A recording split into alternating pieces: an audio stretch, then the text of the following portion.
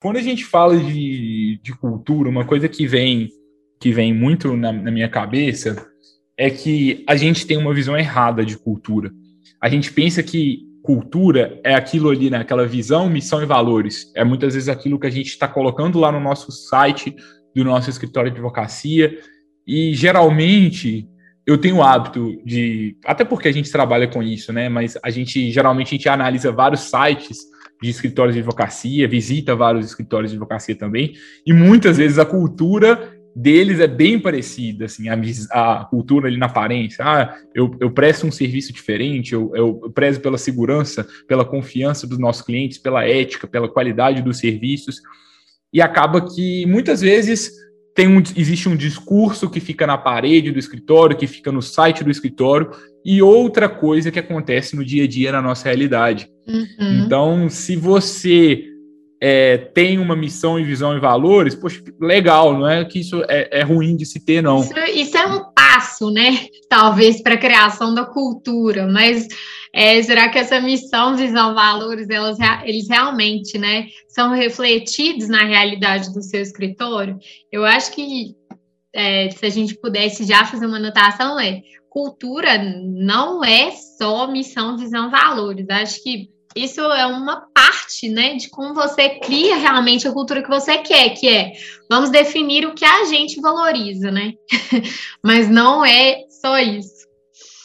Cuidado, gente, porque o que acontece, né? Geralmente, vocês estão aqui, eu presumo que vocês já sabem que é importante, né? A gente advogar de uma forma diferente, que o mercado está saturado, de um lado, que a gente tem Covid, então, poxa, é importante a gente trabalhar de uma forma diferente.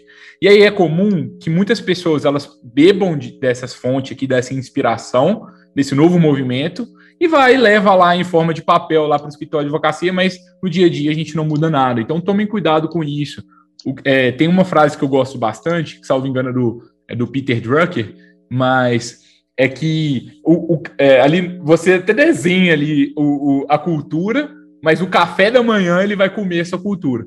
É o dia a dia ali, sabe? Eu desenhei a minha missão, visão e valores, mas chegou ali no dia a dia, a gente viveu outra coisa. Uhum. E uma coisa que eu sempre gosto de recomendar, assim, poxa, legal, eu quero melhorar aqui. Eu quero melhorar, seja eu sozinho ou seja eu um escritório de advocacia maior. O que eu tenho que fazer? A gente tem que começar a entender quem o escritório é de verdade.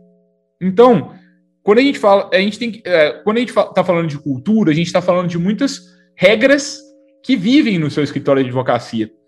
E eu acho que advogados têm uma facilidade natural de entender cultura. Porque, para mim, cultura é como se fosse um conjunto de regras e princípios que regem aqui o nosso escritório de advocacia. Só que, muitas vezes, são regras e princípios não ditos. Às vezes, existem regras que ninguém colocou no papel. Às vezes existem expectativas que as pessoas não cumprem. E isso, às vezes, causa problemas.